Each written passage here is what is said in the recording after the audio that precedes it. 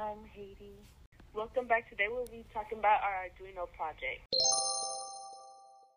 The Arduino project will be about an ultrasonic sensor. We got the idea of making an ultrasonic project from our teacher, Mr. Butler. Mr. Butler told us that this would be an amazing project if we completed it 100%.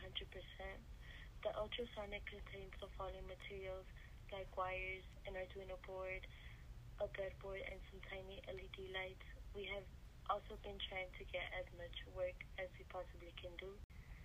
Okay, so we have our ultrasonic sensor project ready, set it to go, and the coding all done. We have it finished using the CodeVendor. Unfortunately, CodeVendor doesn't work, therefore our projects couldn't be fully completed. Vendor not working has not made us give up. We were determined and still finished our project to the extent that we could.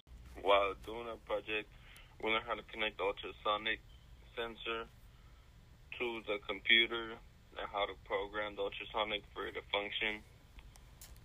And what exactly an ultrasonic is basically when you wave your hand in front of it or a certain distance, it makes a number.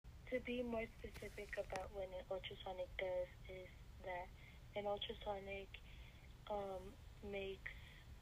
can tell the distance by sending out a sound wave and then waiting to hear back from that same sound wave at a certain frequency when it has touched an object.